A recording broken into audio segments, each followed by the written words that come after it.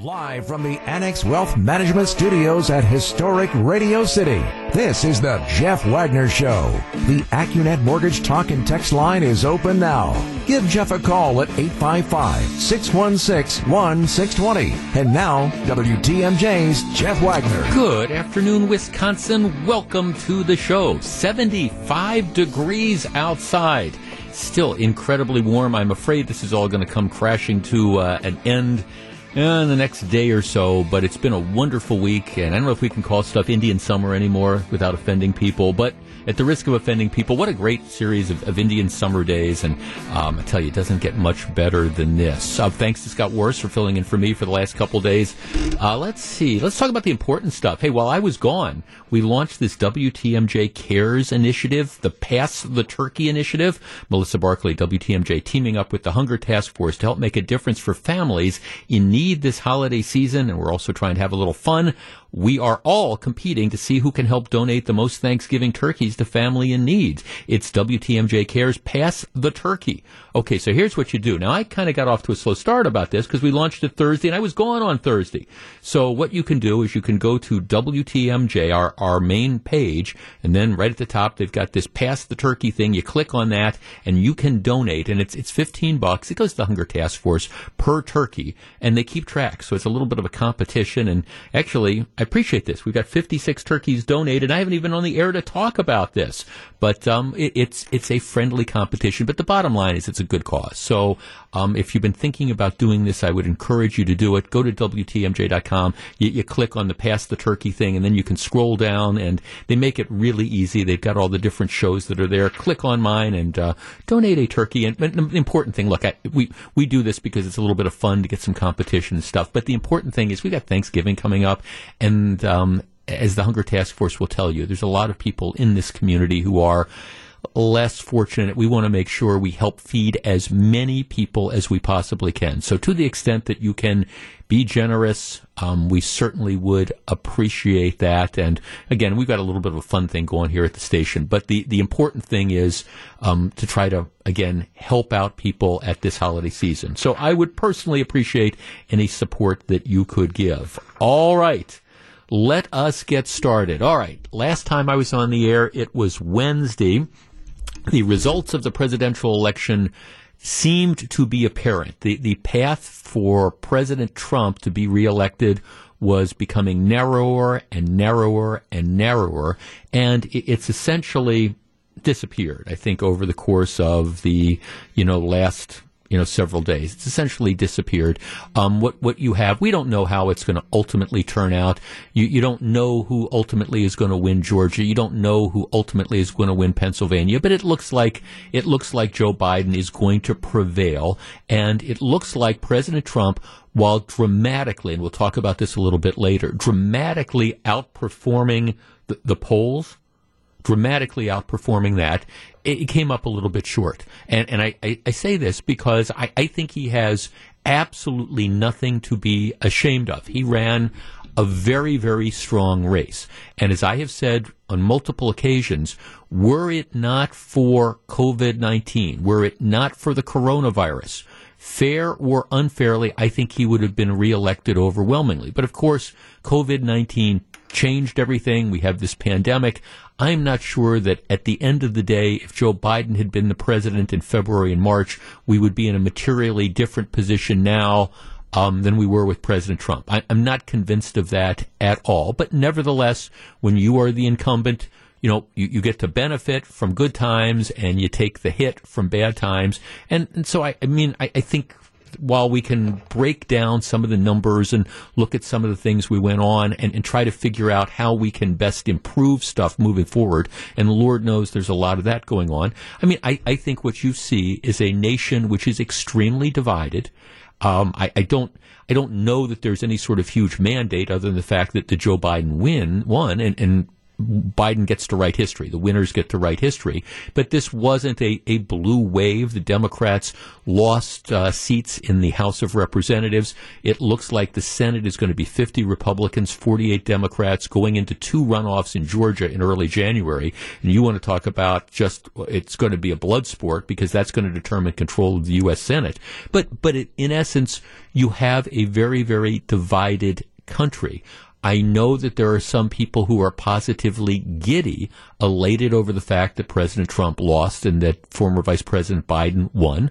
I also understand that there are people who are just absolutely despondent about that and are angry and are kind of like reaching out. We were, when we got back from our trip, we keep there's a lady in West Bend who takes care of our dog. And so we got back in, we were driving up to West Bend. And as I was driving there, I was driving through downtown West Bend on the way to Sister Pat's house. And, there were a large group of people Saturday afternoon with Trump flags and American flags, out on a street corner waving. And, they just expressing, their position that they continue to support President Trump. So we have a very, very divided country. There's no question about it. And moving forward, I think elected officials on both sides are going to have to figure that out. But the first question is, where do we go from here in the immediate future? Now, back in 2000, I was doing this show then, back in 2000, you had Bush-Gore, Florida, that went on for, it went on for 6 or 7 weeks. And we had the spectacle of, the hanging chads and the drooping chads and the wilting chads or whatever. We had all that spectacle, and it wasn't good for the country. But back then, the way Florida ultimately went would have determined who the next president of the United States was. In this particular case, the election doesn't come down to just one state. The election would come down to challenges in multiple states, depending on how you want to look at the electoral map. So, for example, if President Trump chose to mount a legal challenge to Pennsylvania, that in and of itself, even if he won that one in Pennsylvania, in and of itself, that wouldn't be enough to carry him over. He'd have to mount a challenge to perhaps Georgia, depending on whether those numbers hold up. You would have to fight a battle on multiple fronts, as opposed to in 2000. As I have said before, I think Al Gore pushing what he pushed in 2000 was bad for the country. I understand why he did it. He wanted to be elected. His supporters were behind him. I think that was bad for the country. So my question to you is, in 2020, knowing what the electoral map looks like, knowing that President Trump narrowly, but nevertheless lost the popular vote, at this point in time, should he concede gracefully and then start working with the Biden administration for the transition, or should he continue to fight? 855-616-1620, that's the AccuNet Mortgage talk and text line. President Trump always says he's not a quitter, and I get that. You're not a quitter. You want to fight. At some point in time, though, it becomes bad for the country to tilt at windmills and launch battles that realistically you have no chance of winning. So let's tee this up. You want to see him continue to fight, or should he gracefully say, look, we ran a great campaign, we exceeded expectations, I think, and if you want to be bitter and say, I think I got screwed over by, this particular court decision or this particular policy, that's fine. But do we want to see another 2 months of court cases, most of which are probably unlikely to succeed, or do we just move on and figure out what comes next? 855-616-1620, we discuss in a moment. You're listening to Jeff Wagner on WTMJ.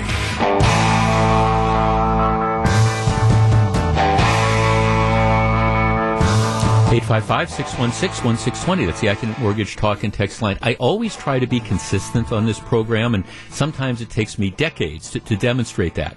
Back in 2000, I thought Al Gore fighting like he did was bad for the country. I did. I mean, the country was in limbo for 6 or 7 weeks, and part of the problem was, even after Al Gore lost, what ended up happening is it served to, in the minds of some people, delegitimize George Bush's victory. And I think it got him off to a slow start, which wasn't good for the country. I look at 2020 in the same way. As you look at the electoral map, I think President Trump outperformed expectations. I think he ran a great campaign into the huge headwind of coronavirus. But when you look at the map and you look at the different state totals, it almost becomes, it becomes to me daunting. It's not like you could just go and say, okay, I'm going to fight Georgia, because you can't just win in Georgia. Then you got to fight in Pennsylvania, you got to fight in Arizona, you got to fight in Wisconsin, or all these things. At some point in time, I think you just have to recognize that the numbers aren't there. 855-616-1620. Let's start with Troy in Door County. Troy, you're first. Good afternoon. Hey, good afternoon. My take on it is he has too many hills to climb, and he just needs to concede. Now, I told your screener, if I were a betting man, I would bet that he won't go smooth. That's not Donald Trump's way. But I think the Donald Trump era is over. Time to move on. He lost fair, and that's just my thought on it.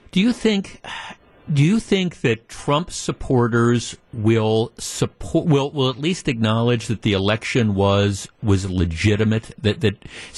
Part of the problem that President Trump has had from the beginning is a lot of Democrats just never believed or would never acknowledge that his victory was legitimate. Oh, he only won because of Russia or because of whatever. Do you think Trump supporters at some point in time will at least acknowledge that Biden won the election? No, I don't. I've said this before on your show. I can't understand how some people want to be represented by Donald Trump in office the way he acts. Okay, simply on that. But I got a text from somebody today already. When Pfizer comes out in the big news of this morning, somebody said, "See, all of a sudden we changed presidents, and now the coronavirus is going away." I'm like, oh, well, how clueless can you be? Well, that's kind of my thoughts on it. Well, thanks for calling. It is sort of funny. We were. Look, I don't go into the conspiracy theory sort of stuff. I don't, but I do admit I was talking to a couple. That's one of the first things when I saw. I get up this morning and I'm looking and I see the stock market is up like 1,400 points, and I'm going, wow, what's going on here? And then it's because again of Pfizer with this, and I'm thinking, yeah, it's just like people predicted. 2 days or 5 days after the election, we're going to get the cure for COVID-19 or for coronavirus. Now, again, I don't go down the conspiracy routes, and believe me, the sooner we get an effective vaccine to get us out of this, I don't care whether it happens a month from now or whether it happens 3 months from now, the sooner the better. But I do acknowledge that for people who want to go down that conspiracy route, there's a lot of people saying, okay, see, they announced it today instead of 2 weeks ago. Let's talk to Mike in Milwaukee. Mike, you're on WTMJ. Good afternoon. Hi, Jeff. How you doing? Real well, thank you. What does Trump do, or what should Trump do? I believe he should continue to fight. I think at least at this time, there are allegations of irregularities and possible fraud.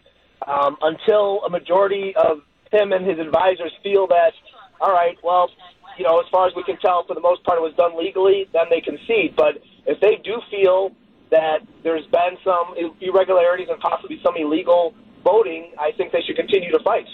Do you think the president and his closest advisors will ever get to that point? And I ask that seriously because I kind of get the idea that at least some people, it's like we're going to dig in and we will never be convinced that the election wasn't stolen. That's a great question. I can't give an answer to it because I truly don't know. Okay. Yeah. I would hope that if he did, really feel like that, because I think Al Gore eventually realized that, hey, you know what? I'm not going to win this. Right. And there's nothing to do about it. And so he conceded. Right.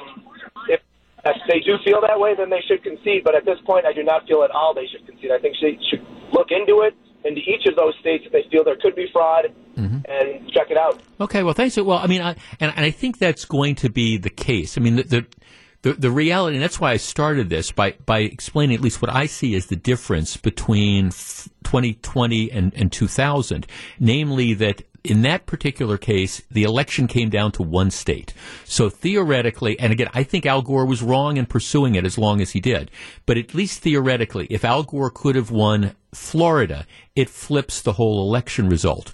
We're not at a point where there's one state. We're at a point where you are essentially like the little boy trying to stick fingers in multiple holes in the dike. It's not just one. It's okay. We've got Georgia, we've got Pennsylvania, we've got Michigan, we've got Wisconsin, we've got all those different states. And I mean, candidly, it seems to me to try to overturn election results in at least enough of those states to flip the Electoral College. Again, it's like trying, well, I would describe it as trying to draw to an inside straight, but I don't think that that's going to happen. And by the way, part of the other problem is if you pursue that route, look, the reality is you're not going to be successful. I think that's just the reality. You're not, and I know some people don't want to hear that. And believe me, I appreciate it. I don't take any pleasure in ruining your lunch hour by saying that. But that's just kind of the reality that we are dealing with now. You're not going to do that. And even if you did, my gosh, at that point in time, you want to talk about people not thinking you have any sort of legitimacy. Can you imagine if somehow you file a bunch of lawsuits and you get courts that decide that they're going to declare President Trump to be the winner? Boy, you want to talk about, a divided nation. Let's talk to Marcus on the north side. Marcus, you're on WTMJ. Hello.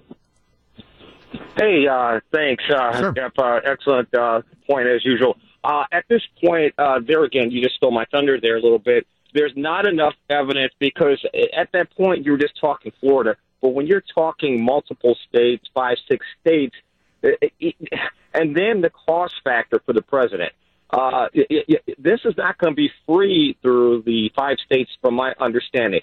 So you're going to put America through that process, and then it comes out to be the same result that Biden is the winner. Now, at that point, as far as whether he shows up at the inauguration or not, which I believe he will not, he won't participate in anything, he won't concede.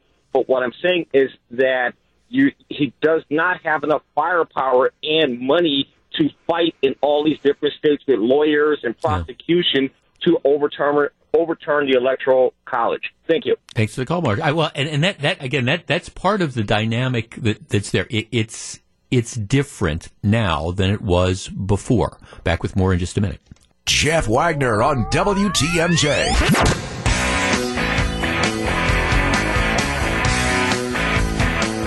So very glad to have you with us.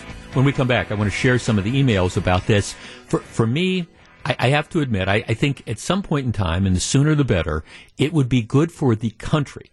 It would be good for the country if President Trump were to recognize that prolonging this just really doesn't have a chance of success, and I think it would be good for the country. I think it would be good for the Republican Party, by the way, for President Trump to try to go graciously into the good night. I'm not predicting that that's going to happen. His instincts are fight, fight, fight, fight, fight.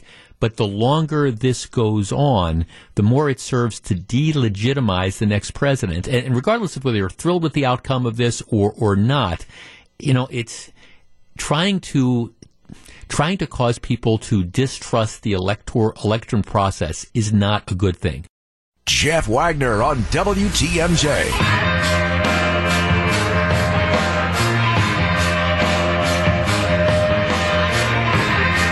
All right. Text line exploding. Jeff, in 2000, the recount was over about 500 or so votes in one state. This year, the legal challenges and recounts are over thousands and tens of thousands of votes in several states. To this point, the battles are futile. For the good of the nation, I think the president needs to concede and to move on. Jeff, even though the Democrats never moved on, falsely maintaining Trump's illegitimacy for 4 years at the cost of the country, if there is no solid evidence of fraud in the next 2 weeks, we have to move on. We have significant things to work on. Jeff, no, he should not continue to fight. No, he should continue to fight. I'm already annoyed with both Biden and Harris. Jeff, there is fraud in many, many states. Thank God President Trump is exposing this. All right. Jeff, I want Trump to continue to fight. Jeff, only a fool would concede. All right, Jeff, stealing the election is not winning. This might be the one and only chance to show how much election fraud is actually out there. The president has nothing to lose. I hope he never gives up. Well, let me just stop there. Think about, again, all of you, everybody who's a Trump supporter, think about how angry you have been over especially think about the first 2 years, for example, about the Russia. Trump's not legitimate. This is stolen, et cetera, et cetera. Think about how angry you were when the other side was doing that. And think about how frustrated you were that the other side was doing that. Well, isn't this kind of the same thing? And as a practical matter, I guess, that's my question. Is it good for the country? And is there a realistic and reasonable chance that the president could win? And, candidly, I'm not seeing that avenue. And just filing lawsuits for the sake of filing lawsuits in various states, I understand, wanting to fight until the last vote is counted. But sometimes it just becomes a daunting situation that's there. Let's see, Jeff, I hope the president continues to fight, so when this goes to court, it will show how much voter fraud there isn't and expose him for calling on the fraud. Jeff, the cult mindset of my Republican Party is embarrassing. Well, I don't know. It's a cult mindset. I mean, people were very, very invested. You saw this. The pollsters didn't pick it up. You saw the loyalty and the passion that people had for President Trump. And they turned out and they voted and they threw off all the polls because the pollsters didn't pick it up. More on that later in the show. So, I mean, I understand the passion that is there. I get it. And I understand the idea that you don't want to have a perspective and think that, the election was stolen. But at the same time, when that sun comes up, and I guess I look at this and I keep trying to think, okay, what is the pattern to victory? How do you get to those 270 electoral votes? Jeff, I would say to all the 2020 Trump supporters what I said to all the 2016 Hillary supporters. The election is over. Take the defeat with some class and some dignity. Jeff, don't you think if there was massive voter fraud, they would have stole a couple Senate seats too? Well, that is interesting. I mean, you would think that the fraud would have cut both ways, and if there was going to be widespread fraud, it would have affected this. Look, I think you're going to find voting irregularities. You always find voting irregularities. And I think that there's beefs that you can legitimately have. For example, if you look at Wisconsin, I think, and this is going to be one of the untold stories, I think you can make an argument that the results in Wisconsin were decided, now we know this in retrospect, when the state election commission decided to boot the Green Party candidate off the ballot because of what I will describe as a technicality with regard to their place of residence, and decided to boot Kanye West off the ballot because the signatures were filed, within minutes, but with minutes after the deadline. Now, this is a Wisconsin election commission that typically decides to bend over backwards to try to give people ballot access. But in this particular case, the Democrats fought hard to bump people from the ballot because they knew that if you had a Green Party candidate on the ballot, and they knew that if you had Kanye West on the ballot, that would siphon votes from Joe Biden. And in a state that's ultimately decided by 20,000 votes, I will forever believe that in a state decided by 20,000 votes, if you would have had Kanye West and the Green Party ballot on the ballot, that could well have pulled some votes, maybe that many, from Joe Biden, and we would have had a different outcome. Now, that's not fraud. That's just, the way the system works and the fact that the Democrats were able to prevail. It's not fraud. It's not stealing the election. It's just that they were able to win that particular issue because some people on the Elections Commission did not see it as the big deal that it ultimately determined to be. And look, and we're going to talk about this a little bit later on too. I think that before the next presidential election, hopefully before 2022, we can take a look at some of the things that have gone on around here in this election, and we can try to figure out ways to make some adjustments so there is more of a sense of legitimacy. I will address those in just a couple minutes, but the bottom line is I think sooner rather than later, I think it's in the interest of the country. I think it's in the interest of President Trump's legacy. I think it is in the interest of the Republican Party that doesn't want to get labeled as, oh, we're just like these really sore losers and things like that. At some point in time, sooner rather than later, when it becomes apparent that the path to victory through the courts is just not going to be there because it's just too daunting, I think it would be in the interest of the president to graciously concede and then start going about the process of an orderly transition. That would be good for the country. Is it going to happen? Well, I'm not going to hold my breath. This is Jeff Wagner on WTMJ.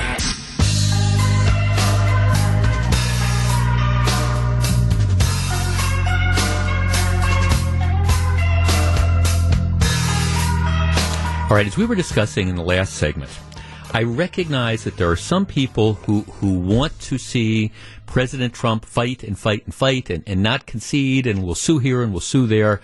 I just, at some point in time, it seems to me that that's going to be daunting. The more fundamental question to me as we try to move forward is whether or not Joe Biden is going to be accepted by a large chunk of this country as the president. As we were saying earlier, I think it was awful that you have for the last 4 years, you've had many people who just had the Trump derangement syndrome and just would never accept him legitimately as the president of the United States and worked at every turn to undermine and belittle him, et cetera, et cetera.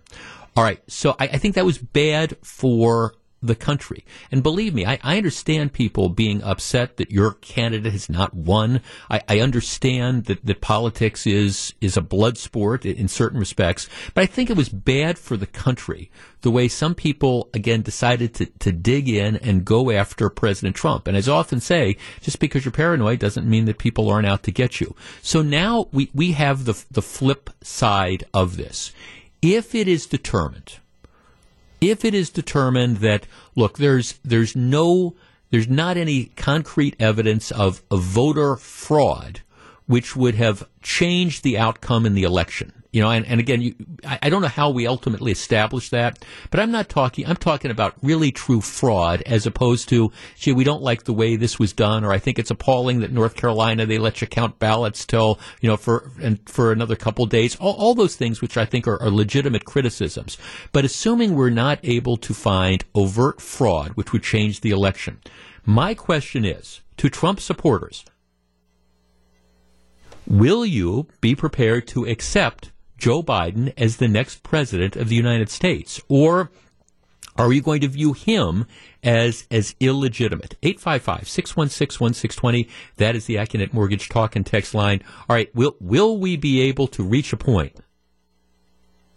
where we agree that, like it or not, Joe Biden is the next president of the United States, or are we going to spend the next 2 years, arguing about how, the election was stolen and he is not legitimate? And if so, doesn't that become counterproductive at a point? Will Joe Biden be accepted as the president of the United States? 855-616-1620. That's the AccuNet Mortgage talk and text line.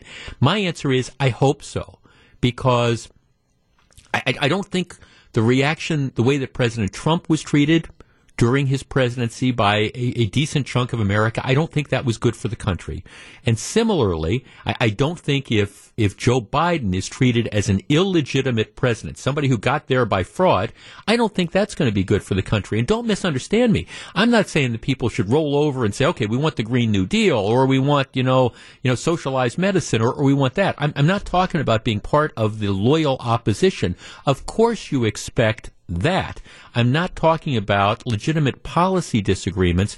I'm talking about, questioning the fundamental fairness of our electoral process. 855-616-1620. There's a lot of people out there, and I'm hearing from a number of them, who say that there's under no circumstances can they accept, Joe Biden as the president. To which I'm saying, and I keep asking, okay, why, and what will that accomplish, and is that good for the country? We discuss.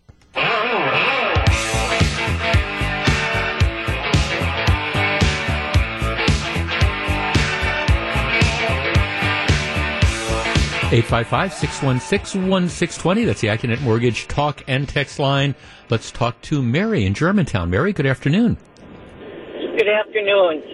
It is my hope and prayer that we can come together as a country and put the past behind us, move forward with our new president, and I hope that President Trump will go on to do good things in the future. Well, right, because it's good for the country, and I mean, and just because you accept Joe Biden as legitimate winner doesn't mean that you have to roll over and think that everything he's going to do that you can't oppose, et cetera. But it's bothered me for the last 4 years that people just, Trump wasn't legitimate. And that wasn't good for the country. It wasn't good for him. It wasn't good for anybody. And I'm with you. I hope we can, regardless of whether you like the results of the election or not, I hope we can move together as a country. I agree with that completely. Yeah, no, thanks for calling. Look, and I understand, and believe me, I understand because I heard from some of you over the weekend that there's a lot of people out there that are very, very angry that Donald Trump lost. They're angry with what they think was unfair treatment in the media. And believe me, I understand all that. But at the end of the day, sometimes you get a point where I think you just have to figure out, all right, people win elections, people lose elections. In this particular case, we have a very, very divided country. Like I was saying earlier, there was no blue wave. I mean, there's no mandate, at least in my opinion, for major structural change in this country. And I think, as I said before, I think President Trump would have been reelected were it not for the headwind of COVID-19. But that's what the reality of all this was. But there's not a mandate here to turn the country upside down. We have very, very divided government. And for what it's worth, I think Joe Biden's instincts are not to do that. That's for what it's worth. Now, maybe I'll be proven wrong.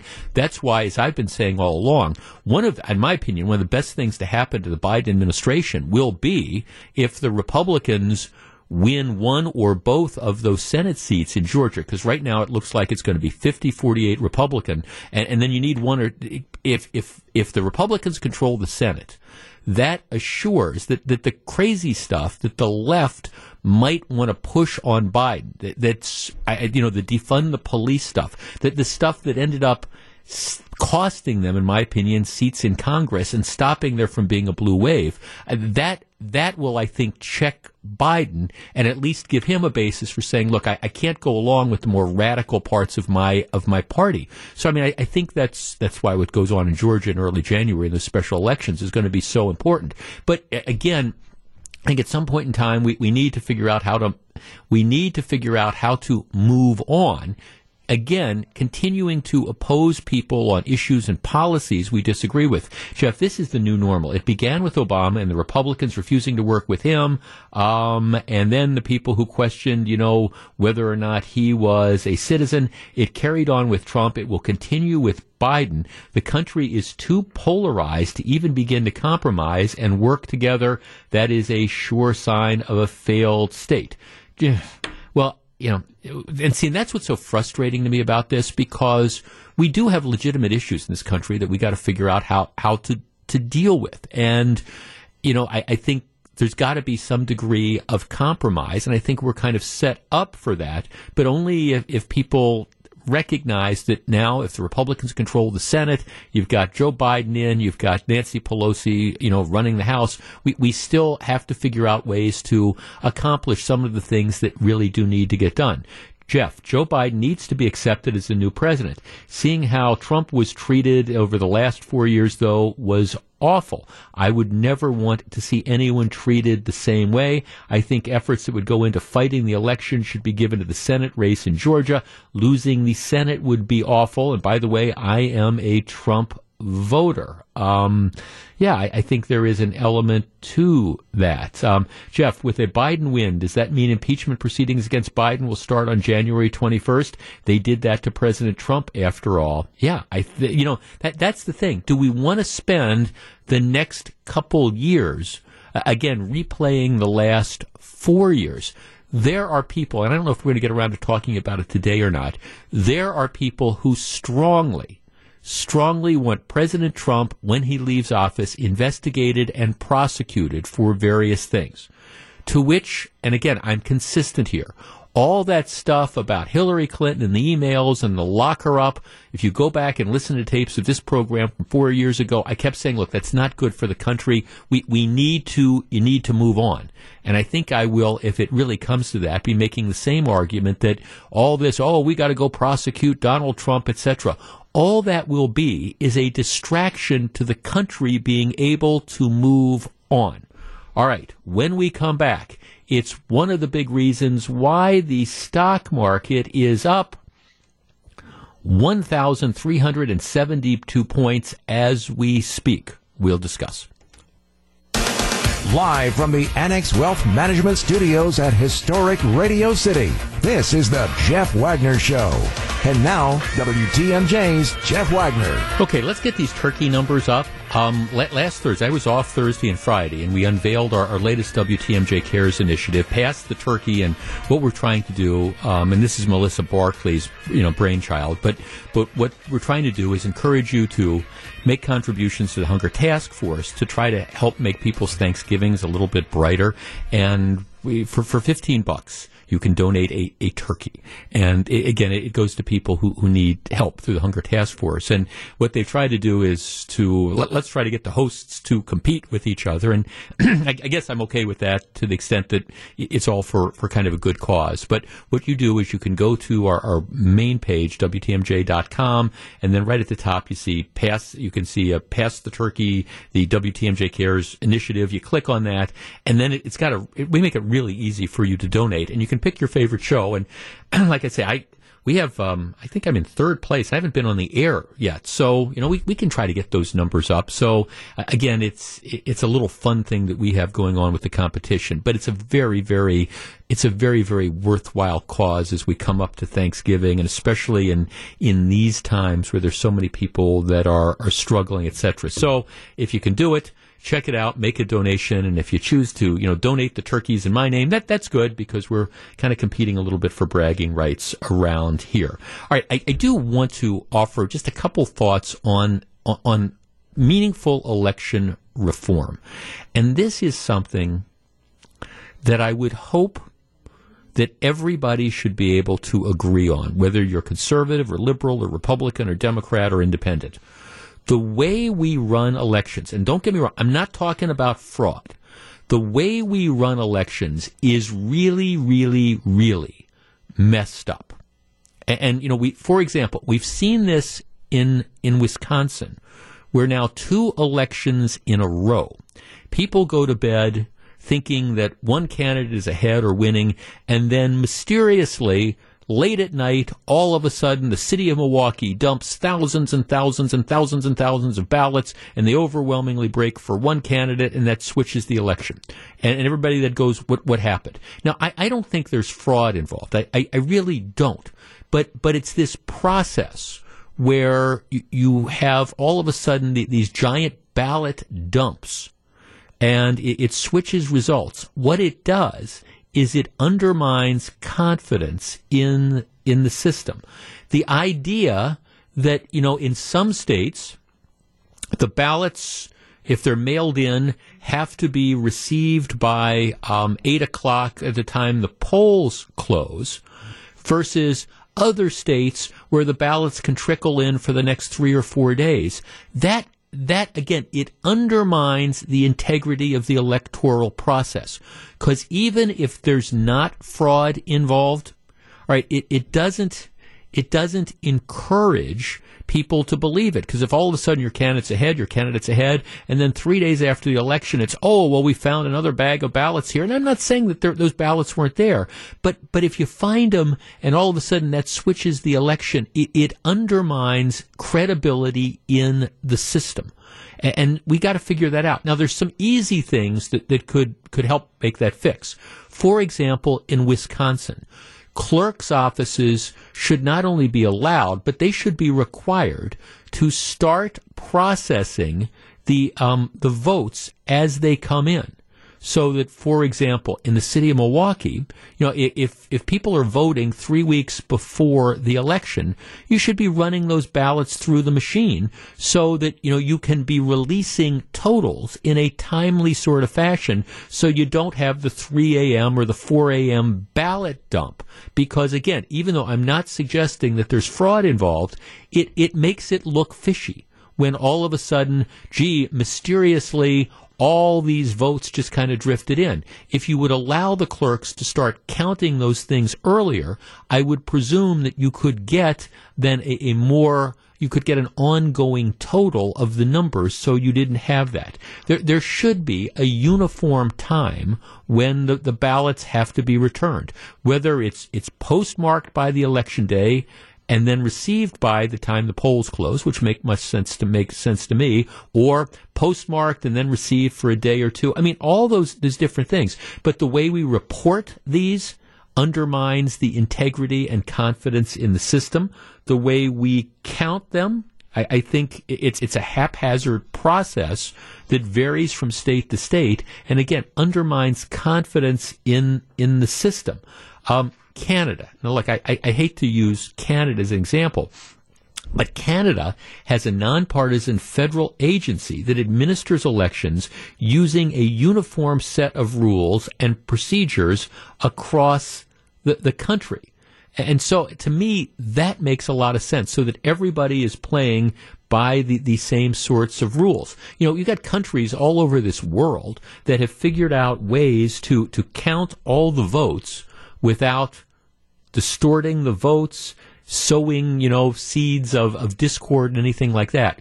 We've got to get better with it. We've got to stop the late night Milwaukee ballot dumps of all of a sudden now we're finally going to report 100,000 votes. We've got to stop that, because even though I'm not arguing that it's fraud, I'm arguing that it contributes to people believing that there is fraud. We have to figure out a way to do better. Florida in 2000, after Bush Gore, was a complete and total cluster bumble. And Florida, to its credit, realized all the problems they had, and they worked on it, and they got it straightened out. And now, you don't hear people complaining about Florida and Broward County or Dade County or whatever. You don't hear those sort of allegations that are going on.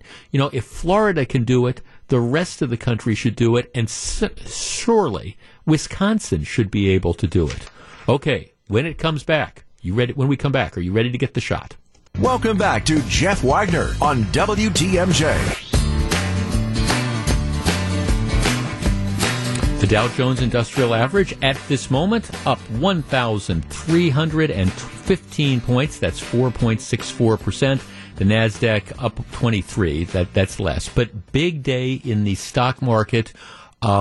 First of all, It's because of the Biden win, and I think Wall Street is also betting that the Republicans are going to retain control of the Senate, so you're going to have divided government, and that's part of it. But the big factor that's going on is that Pfizer, big drug company, they early Monday morning released results indicating that they have a vaccine that prevented more than 90% of infections with the virus that causes COVID-19. Let me just quote from part one of the stories. In the newly released data on the first 94 trial participants to come down with COVID-19, the vaccine was found to be more than 90% effective in preventing the disease. Half the participants received a placebo, that means a fake, half received the vaccine, so the new data shows that more people who received the placebo than the vaccine came down with COVID-19, et cetera, and no serious safety concerns reported. As the large phase 3 study continues, the level of effectiveness may vary. So it's not like it's not like, okay, this is ready to go to market tomorrow. But this is very, very positive news. Approximately 30% of the American trial participants have racially and ethnically diverse backgrounds. That's always one of the problems that they have when they try to do these tests, because the way an 18-year-old guy might react to this is different than the way a 65-year-old woman may react. They're also looking at whether or not there's a difference across, racial lines. Does somebody who's Hispanic react differently than somebody who's black? So you have to get a good cross-section.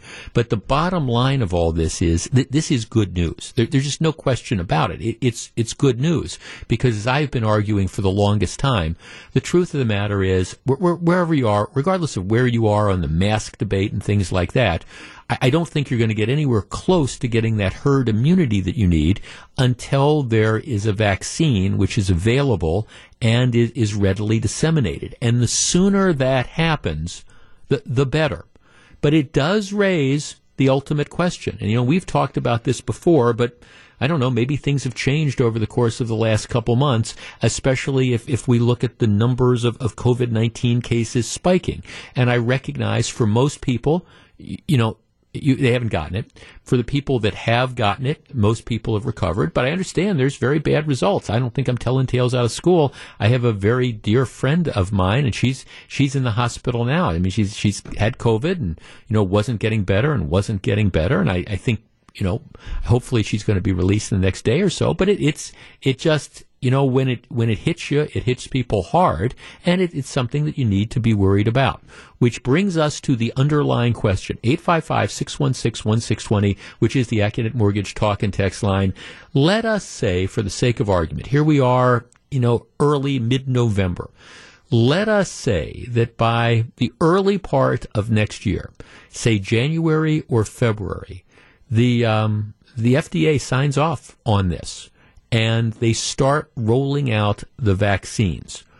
Are you going to be in the first group of people? Will you get it in the first 3 months that it's available? I guess that's the way I'll ask the question. 855-616-1620. That is the AccuNet Mortgage talk and text line. Will you get the vaccine the first couple months it is available, or are you going to wait? If so, how long? 855-616-1620. That's the AccuNet Mortgage talk and text line. For me, as I've said this before, and my opinion hasn't changed, it's a conversation I have with my doctor. I'm not allergic to shots. I get the flu vaccine. I'm not allergic to penicillin. I've had the shingles vaccine and all that stuff. I guess I talk to my doctor and I say, Doc, you think I should get this? Do you think that there's any side effects that I should be worried about? And if my doctor says, Jeff, go get it, I'm in line to get it because I don't want to get COVID-19 and I want to get us back to normal as soon as possible. And if I can inoculate myself at least from that, or at least come closer to that, I want it. How about you? Will you get it in the first 3 months if it rolls out in the early part of next year? 855-616-1620. We discuss. Back for more. Here's WTMJ's Jeff Wagner. Veterans Day honors the incredible sacrifices made by our brave men and women who served in the United States military. This week, we recognize all Americans who fought for us. Thank you and happy Veterans Week from all of us at News Radio 620 WTMJ and Tabak Law's Veterans Benefits Center. Gianni in Montello. Gianni, you going to get the vaccine when it rolls out? Absolutely, Jeff. I can't. I'm a round-the-clock caregiver for my father, and I can't afford to get sick. I can't afford to be down or even in the hospital. As I get the seasonal flu vaccine, also I would get the the COVID vaccine as long as it's cleared by the FDA. I think it's the lesser of two evils, Jeff. Now, Gianni, thanks. I mean, I guess that's sort of how I look at this too. Again, my conversation is, with my doctor, and I mean, he says, Jeff, I think you should get this shot. I think you should get that shot. And I guess I'm going to trust my doctor to make those particular decisions. And do I understand, is it possible that you could have an adverse reaction to something? Well, sure, I understand that. But I guess at some point in time, if we're going to get to that herd immunity, so we don't get to the point where we've got to talk about shutting down the country or shutting down the state or shutting down citizens, shutting down cities and putting people out of business and devastating the economy. If you've got a vaccine, and that's one of the keys to getting us back, I do it. Here's an interesting thing, and I did have the same thought. Jeff, I was watching 60 Minutes last night and noticed that they had a report about the distribution of vaccine through the armed services. Now Pfizer comes out with a message about a vaccine. Isn't it interesting that this happens after the election when it could have been reported before? Well, yeah, that is that is sort of interesting that, gee, it's a week after the election and now we've got the vaccine, so the whole problem is going to end up going away. But regardless of the politics of this, I guess if the doctors say it's safe, I'm willing to try it. Jeff, I get the flu vaccine every year, and I will get the COVID vaccine when available. By the way, I have a few relatives currently suffering from COVID-19, but I'm having trouble getting through to the president to get the therapeutics that we were promised. Jeff, I would wait until the first round of the vaccine is distributed to see if the results are real. Well, I guess I understand. I think there's going to be people that are reluctant to do it. I also think that there's going to be people who just flat out don't do it.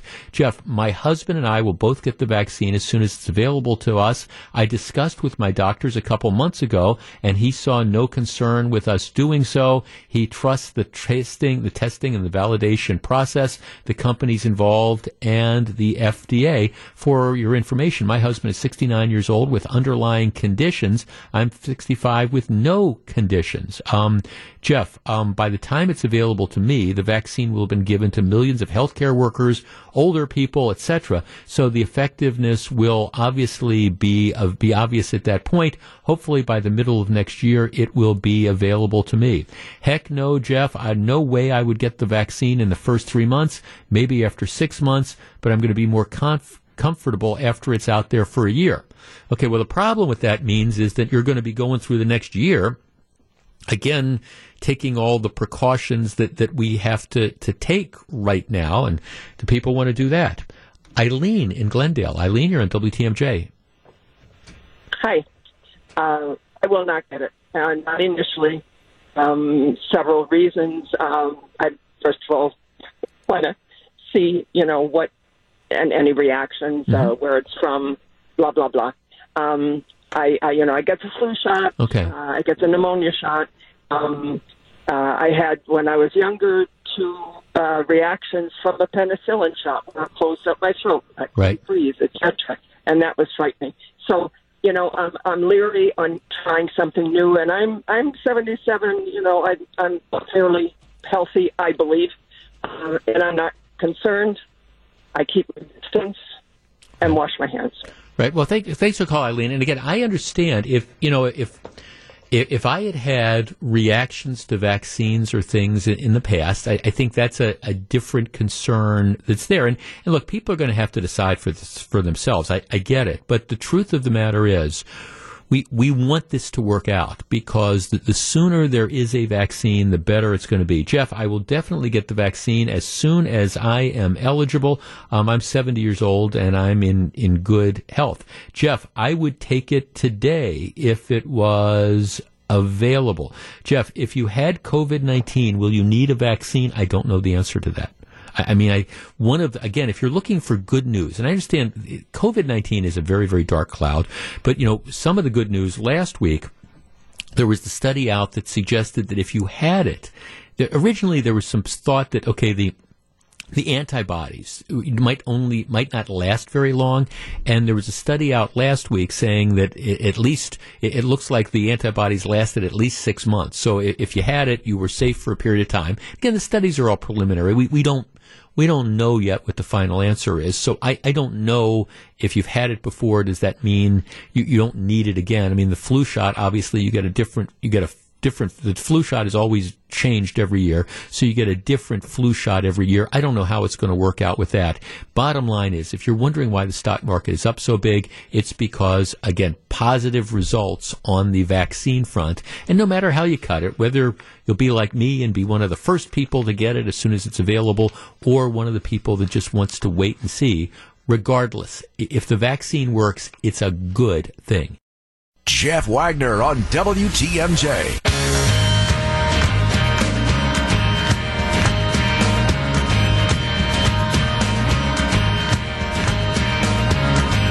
We discussed this the day after the election, last time I was on the air on Wednesday. And it's been interesting to me because I've been reading a lot of stuff over the last several days, and there's a lot of so-called election experts that are out there trying to, in my opinion, defend the indefensible. Here's the way, for example, a story it writes in the Journal Sentinel.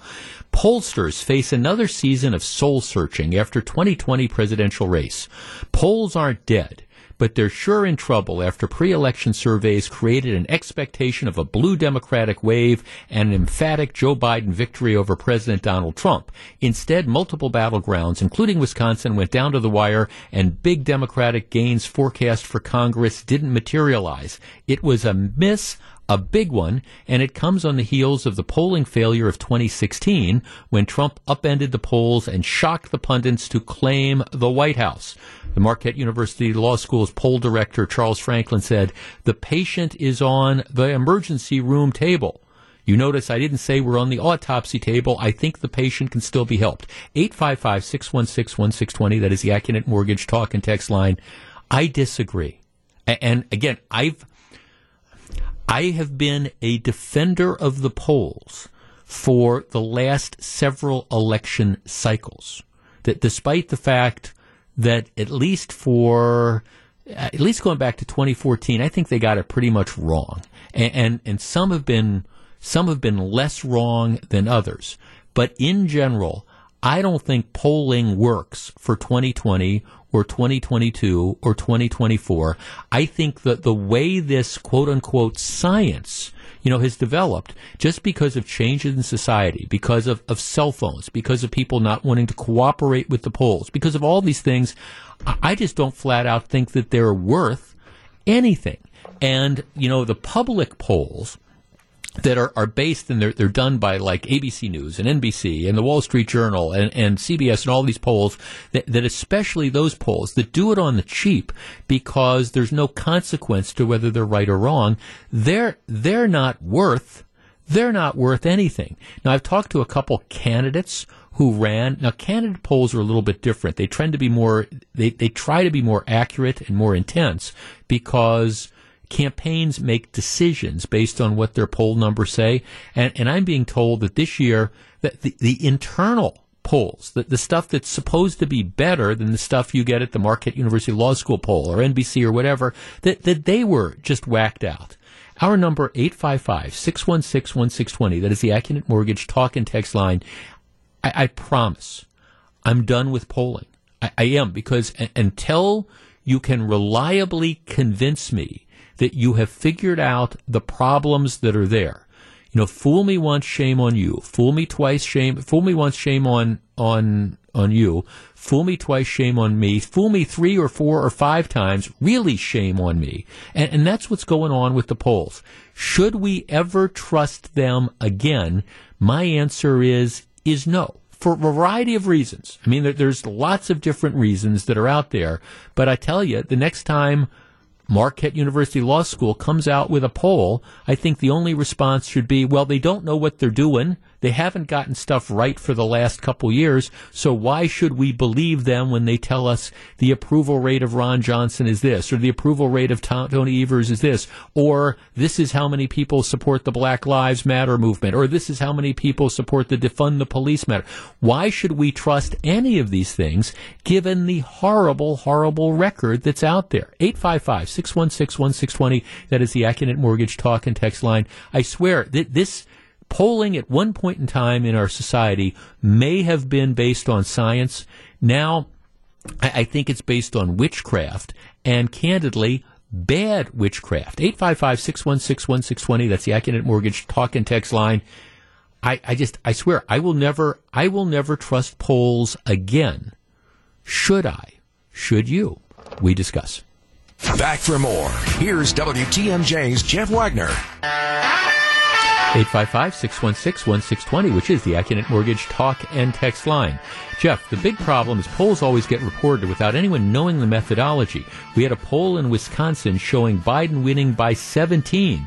That can have real-world influence on an election. That's from Kevin. Well, absolutely. I remember that week before the election. Was that the ABC News poll or whatever? 17 points. And I remember coming on the air and saying, look, this is bogus. I mean, I don't know what the numbers are, but it's not a 17-point race. There's never a 17-point race in Wisconsin.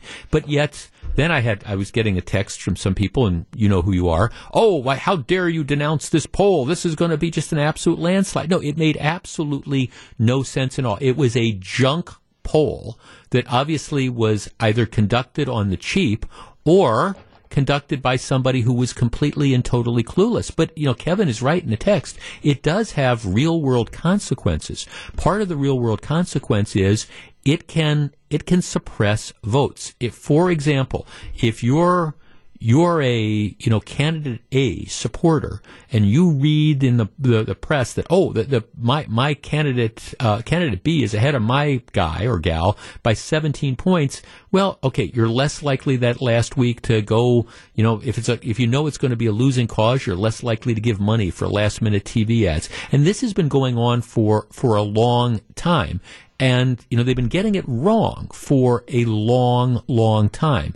Now, I was willing to cut the polls some slack because, 20 years ago, they were actually pretty valid, I think, within margins of error. But things have changed, and I keep getting fooled, I promise. Never again. They're not worth the paper that they are printed on. All right, let's start with Chris in New Berlin. Chris, you're on WTMJ. Hi, good afternoon. Hi, Chris. I think the polls are going to be invalid from today forward for two very specific reasons. The first one is that people are so sick of the process. We get constant text, email, streaming, that we are sick of it from day one, that we're not going to bother giving valid information, responding to something because it's just more noise. Yeah. You're not going to get valid numbers. The second is that for a quote-unquote news organization, quite often it's not news, it's expressing opinion and talking heads. And like I said, for the chief to put out a survey, come back a result that supports their opinion, gives them something to talk about. Right. And again, they're more of an agenda as opposed to actual news or ballot.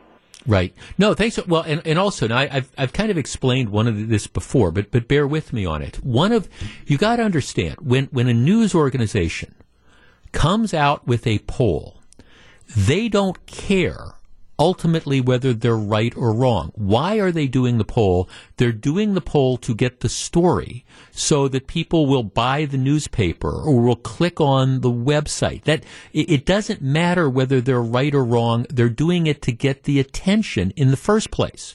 And so what happens is that all they care about is the result, is getting those numbers so you can get the story. That's it. So what typically happens is, like I say, doing it on the cheap, and I've explained this before. The way pollsters make money is they charge people per question they ask. So you find somebody, you ask them various questions. One of the big problems that the polls have is trying to figure out who likely voters are. This is just one of the examples. The way you do that is everybody says they're likely to vote, but lots of people don't. So the only ways you figure out likely voters is you ask a series of questions. Who did you vote for 2 years ago? Who did you vote for 4 years ago? And if you find somebody that's voted in every election for the last 20 years, and that person says they're likely to vote, that's a more likely voter than somebody who's only hasn't voted in the last 20 years, for example. But to find that, to drill down, you got to spend money and ask all these different questions. And they don't want to do it because they don't care. At the end of the day, they'd like to be right, but it doesn't matter whether they're right or not. They're doing it to get the story. They're doing it to get the reporters that come down and cover this. They don't care. I mean, again, it's bragging rights. You want to be right, but there's no consequence for being wrong. And they haven't adapted the methodology. And again, I understand that in 2016 they said, okay, well, we've learned our lesson from 2014. We've got our turnout models that were screwed around. We're going to change all that. And no, they just haven't.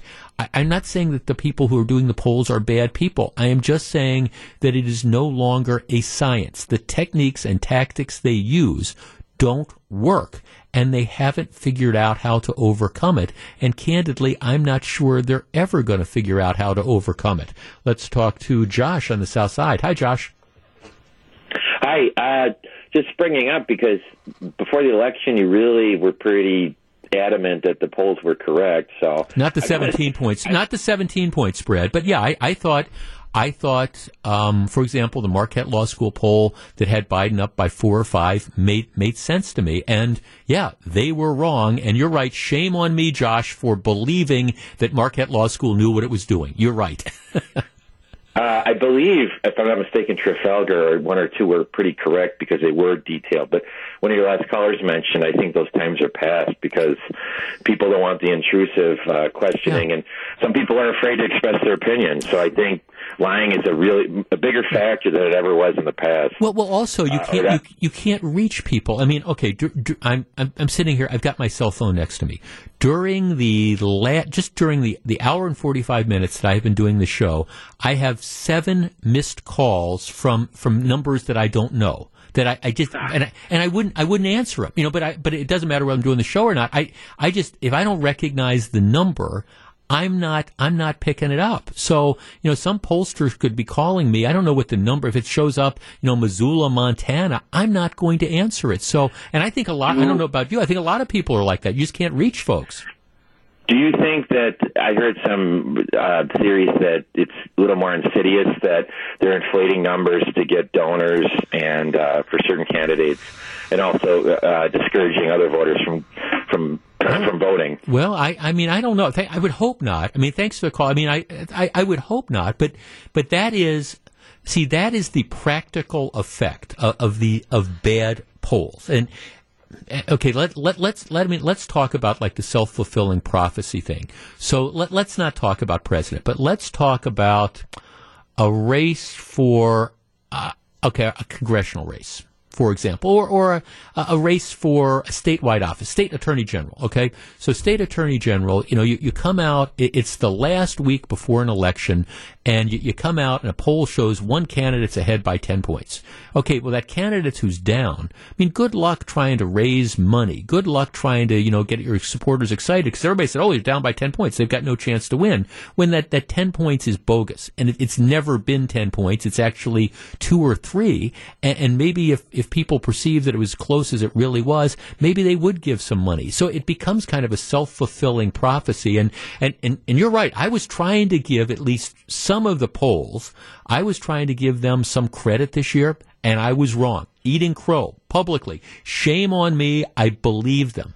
I was willing to accept the fact that they said they knew what they were doing, and they don't. So, I mean, keep this in mind. It's not just election season. I mean, next time Marquette University, for example, rolls out one of their polls saying Tony Evers' approval rate is 52%, you can't believe it.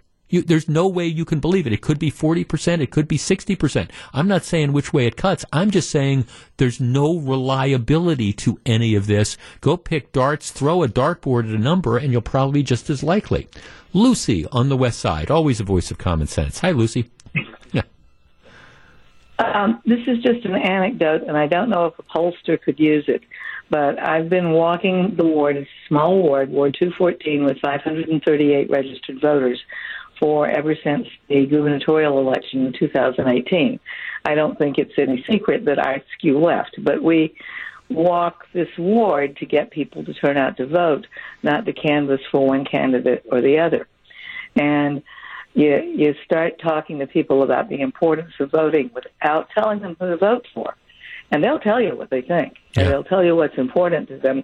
And we knew it was going to be close. We were blown away by the number of people. This is a ward. This is a working-class ward with it just is. And it's mixed racially. It's really a hoot of a ward. I love it here. Been here for 41 years. But people that I never would have expected to say they were going to vote for Donald Trump just blurted it out. So we knew it was going to be close. Yeah, well, exactly. And we were non-judgmental in the way we talked to people, because the marching orders are that we gave ourselves is we're not going to tell people who to vote for. Maybe at the end we used to hand out sample ballots. We didn't do that this year. We figured people knew between Trump and Biden where to mark it. And so we didn't do that. We just stayed nonpartisan throughout. Right. And we listened to people. I think the secret for the pollsters, the message I would have for the pollsters, and that Republican guy who got it right, said, I poll differently. I take more time. I ask people what they're interested in before I start rattling off a list of questions about what candidate you prefer. Mm-hmm. You know, of course, the problem, like I was just saying earlier, though, Lucy, is that costs money. You know, that you have to spend a lot more money to do it like that than just rattle off that list of questions. Now, that's the accuracy, but nobody wants to spend that money to do it. And so you get a situation where nobody can believe in, you've essentially killed your business because nobody believes it's reliable. Yeah. Right. No. Thanks for calling. No, I mean, look, I understand that there's all sorts of problems. People used to answer their phones. I mean, 25 years ago, we had landlines. There were still those things that were around, and people would answer the phones, and people wanted to participate. People wanted to tell the pollsters their thoughts. Well, nowadays, we have social media. Anybody who wants to share their thoughts and how they feel about stuff, all you got to do, you got Twitter, you've got Facebook. You don't need to share it with pollsters. You just don't need to participate. Plus, again, if you're like me, you don't answer these calls from numbers that you don't know. Now, maybe some of you do. Well, that's good. Sorry, that's just not the way I go, and I think there's a lot of people that are there as well. It's just, one of these overall dynamics. I mean, I just think that the science of this is in the dustbin.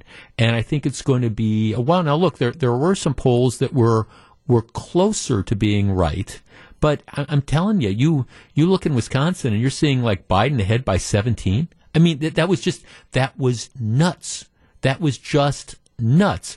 Biden ahead by 4 or 5, that seemed to me like it could be reasonable. But once again, for the second election in a row, the pollsters could not assess turnout and could not pick up the passion that was there for President Trump. Now, in Wisconsin, I don't think those polls stopped a single person from going out and voting for President Trump. So I don't think it had that sort of pervasive thing. But in other elections, it could make a big difference. I guess the bottom line of all this is that it's just you can't trust them. And as far as I'm concerned, these pollsters, I'd say that they were the big losers of 2020, but that's actually not true because they got paid. I mean, they got their money. The consultants that were pushing the pollsters, they got paid. So all these people that were out there and they were selling their services, they had willing people who were buying into the services. The newspapers that were paying to commission these pollsters, they were doing it. The pollsters, I mean, they're described as like big losers, but actually that's not the case at all because, like I say, they got their money. The question is going to be, moving forward, are they going to be able to sell their services again? And at least as far as I'm concerned, I promise, I will never believe them again until they can demonstrate through a series of election cycles, and I don't know that I'm going to live that long, series of election cycles that they figured out the problems to make this more like a science and less like voodoo, because right now it's voodoo and it's bad voodoo. Back with more in just a couple minutes. Live from the Annex Wealth Management Studios at historic Radio City, this is the Jeff Wagner Show. And now, WTMJ's Jeff Wagner. Good afternoon, Wisconsin. Welcome back to the show. I did something during the break that I almost never do. And this may be the first time that I've actually done this on the air. I went to Wikipedia, and I'm going to share a Wikipedia listing. Alex Trebek, of course, the long-standing host of Jeopardy, passed away over the weekend. He had been battling pancreatic cancer, which is about... look, no cancer is good. No cancer is good. But in the scheme of cancers, pancreatic cancer, liver cancer, and a couple others, they're once you hear that diagnosis, you know that, for example, the 5-year survival rate is just not good. He was diagnosed with stage 4 stage 4 cancer in March of 2019, and he, passed away. So he lived about a year and a half, which my guess, he probably beat the odds, given, again, how just deadly pancreatic cancer is. And one of the amazing things is he was able to keep working. So, I'm sure you had good days and bad days, but he was at least able to have enough good days that he was able to keep working. And, he's apparently got, with these game shows and stuff, they film well in advance. So there's enough Jeopardy game shows that have already been taped to run through, I guess, the end of the year. But I went to Wikipedia because I was kind of curious about Trebek, because we always think of him as being the host of Jeopardy, because he's hosted Jeopardy since 1984. But real interesting career. He started his entire career has been as a game show host. He started in 1973, worked for NBC as a host of a show called The Wizard of Odds. A year later, he hosted, the game show High Rollers, which had been on NBC a couple times and had been in syndication. Then he left NBC, went to CBS to do a show called Double Dare. Then after that, he came back and hosted the $128,000 question. Then, he went on to do, after that, he hosted, Card Sharks for a while, and he was bouncing back and forth. He's from Canada, so he was bouncing back and forth doing that. So he did Card Sharks.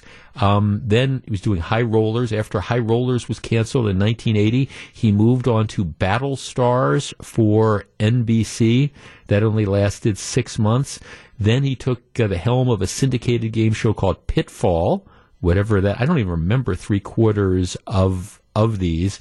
And then, ultimately ended up getting the Jeopardy gig in 1984 when they were bringing the TV show Jeopardy back, and the original host of Jeopardy, who was a guy named Art Fleming, the original host, who was a friend of Trebek's, decided he didn't want to return to the role. So Alex Trebek took over in 1984 and remained the host until his death. In addition to hosting Jeopardy, he returned to daytime television to host NBC's Classic Concentration. I remember that. And then he hosted NBC's To Tell the Truth. This is, you go through this and it's just amazing. It's just a, sort of a list of a who's who or a what's what of the different game shows that existed.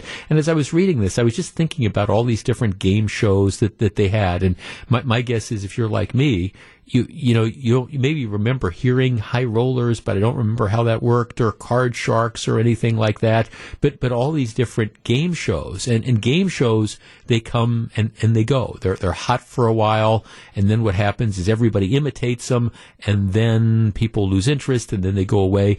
How many times, last night, channel surfing, and I came across Who Wants to Be a Millionaire, hosted by Jimmy Kimmel. Now, I can remember, I don't know how many years ago, when Who Wants to Be a Millionaire was the hottest thing around. And then, everybody you'd call up, you'd try to go on the phone and you'd try to compete to get picked so you could get a tryout to go do the show. And then, of course, then the shows lose popularity, boom, and now they come back, kind of like everything old is new again. But one of the amazing things, and it is truly amazing, is that, Jeopardy, this version of Jeopardy has been around since 1984. So, what's that, 36 years? And, there was an earlier edition of Jeopardy as well. But this one's been around for 36 years. So clearly, this has a staying power, unlike a lot of the other game shows that are there. I want to talk classic TV. Our number, 855-616-1620. That's the Acunet Mortgage talk and text line. Are you a fan of Jeopardy? And why does it work? Look, I understand that there's been shows that have hung around. But in general, shows will come and go. They'll bring it back. Concentration was big. I doubt that that's still on the air right now. I know they've got a version of Family Feud that's floating around. think back, when I was a kid growing up, you had all these different games. You had the match game. You had concentration. You had all these different things that were there. You had password. You had the $20,000 or whatever it was, pyramid. All these different things. They come, they go. Jeopardy has been an institution. Is it because of Alex Trebek? Is it because of the game? What is it about Jeopardy that makes people tune in 6 o'clock every night and watch it religiously? 855-616-1620. That's the AccuNet Mortgage talk and text line. I have a couple theories, but I'm curious as to why, if you're a fan of Jeopardy, why is it that it works so well? Why is it better, if it is better, than all these other shows that are out there? We discuss in a moment. This is Jeff Wagner, WTMJ, 855-616-1620. That's the AccuNet Mortgage talk and text line. Alex Trebek passes away at the age of 80 after her courageous battle with pancreatic cancer. Question is, what made that show Jeopardy so special?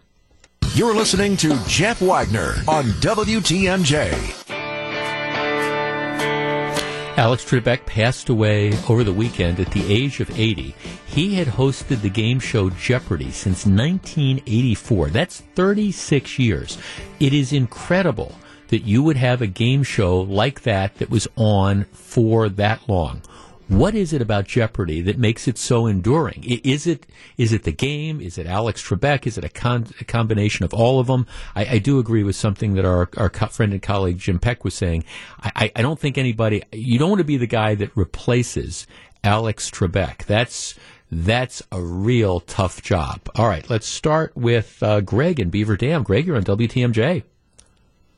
Hey, Jeff. I think the reason it's such a draw is it is a game of brains rather than luck. Most games, Wheel of Fortune or whatever, it's all luck. I kind of, for entertainment purposes, I love the Newlywed Game and Hollywood Squares for the entertainment value. But the only reason I watched Jeopardy really was to see if I could beat the contestants in answering a question. Right. I'll hang up and listen. Thanks, Jeff. Well, thanks for calling. I do think Jeopardy has that formula that, first of all, you're right about the luck sort of stuff. I think people like to watch it because they like to play along. I think it's fast moving and it makes you feel smart. First of all, people learn things, and they learn things in a fun kind of way. Secondly, I think it makes it I think people feel smart. Hey, I got that one, or I knew that one, or I can't believe you blew that type of thing.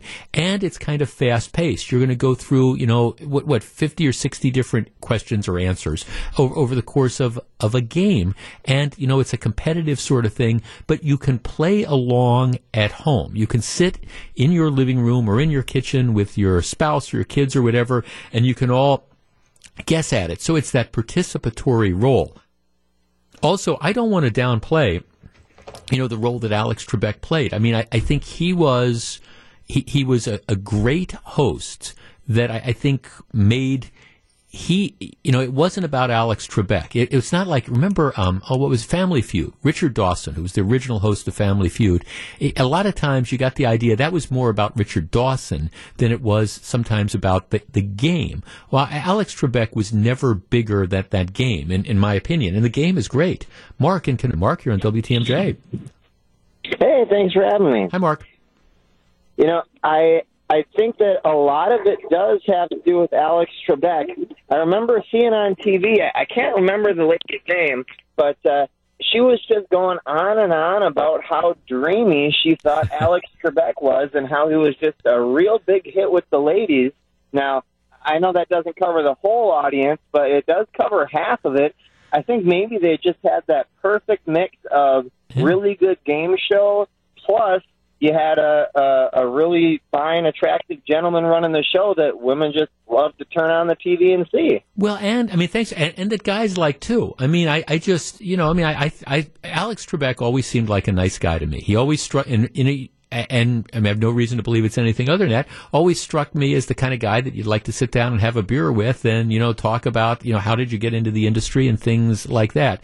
At the same time, Alex Trebek could have been the nicest guy in the world, but if the game wasn't compelling, if the game didn't interest people, then then you could have the best host in the world, but it's still going to fall on its face. But I do think a lot of the stuff, it was just a great game because, you watch Jeopardy. See, I think people like to get smarter. I believe that. And you can watch Jeopardy and you're going to come away with that. And you know what? Your chances are you can watch every show and you're not going to get all the questions. You're going to learn something. You're going to come away. You turn it on at 6 o'clock. By the time 6:30 rolls around, if you watch the whole show, you're going to be a little smarter. Maybe not a lot smarter, but you're probably going to be a little smarter because you've learned things. Here's a couple of texts. Jeff, I think it was a combination of Alex Trebek and a wide variety of well-selected content. Well, I think that's interesting. Jeff, 3 things. Fast-moving test of knowledge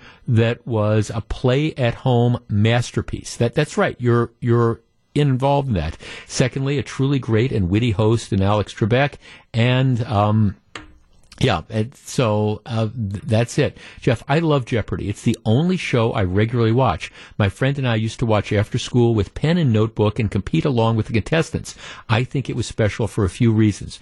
Trebek was a big one. His intelligence and wit combined with his passionate demeanor was always a joy. Second, the categories ranged from pop culture to ancient Egypt. There was always something you could relate to, and it kept up with current events. Third, I think it's a game of intellect rather than chance, so it's fun to learn things and show what you know. Oh yeah, there's just no question about. Okay, so last night I'm watching the Who Wants to Be a Millionaire thing, and I think I was, as I often do, getting on my lovely wife's nerves because the first 7 or 8 questions were really, in my opinion, dumb questions, and the guy was struggling with these, and I'm thinking, how did you get on Who Wants to Be a Millionaire if you don't? And then, the clues they gave were so self-obvious, and this guy is struggling with that, and I admit, I'm yelling at the TV, going, how did you get on there, and things like that, and of course, Fran is looking at me like, okay, it's just a TV show, just kind of let this go. Jeff, I watch Jeopardy every night to see if I can get 2 questions right, and to see how dumb I am. No, that's not it. It's to see how smart you are. Plus, like you said, I do learn things from the show. The really smart players amaze me. Well, it's not just, here's the trick to Jeopardy too. It's not just that people are smart. It's that people are good guessers, because the way the game works is you pick it. I want the Bible for 200. And the minute the clue pops up, or the minute that Alex Trebek gets done reading the clue, you can push the button. And it's really who's the fastest on those buttons. A lot of times I think the people who are buzzing in are guessing that they're going to know the answer as opposed to actually knowing the answer. But they're able to figure that out. Jeff, the pure class of Alex Trebek made Jeopardy some of the best TV ever made. Well, it's certainly, as far as longevity, it's certainly great. Jeff, we are swamped with reality TV shows like The Kardashians and The Bachelor that lower your IQ. Jeopardy stimulated the mind, and you learned things and expanded your personal knowledge, a rare thing for TV nowadays. Yeah, isn't that the truth? Every once in a while, actually more often than not, I'll find myself watching something or reading something or listening to something, and you can just feel yourself getting dumber. It's like I just spent 30 minutes and the brain cells are just leaving. I can't believe I spent 30 minutes of my life that I'll never get back watching this particular thing. Jeopardy was different. Jeopardy, if you stuck with it, like I say, you learn something. And I think we like that. And, it was great with the competition. It was great, and I don't know that there's ever going to be a host, that there's ever going to be a host like Alex Trebek, but it was a perfect match between a great host and just a great show. The show will, of course, go on, but it's not going to be the same. Alex Trebek, dead at the age of 80 after a courageous battle with pancreatic cancer. Sail on.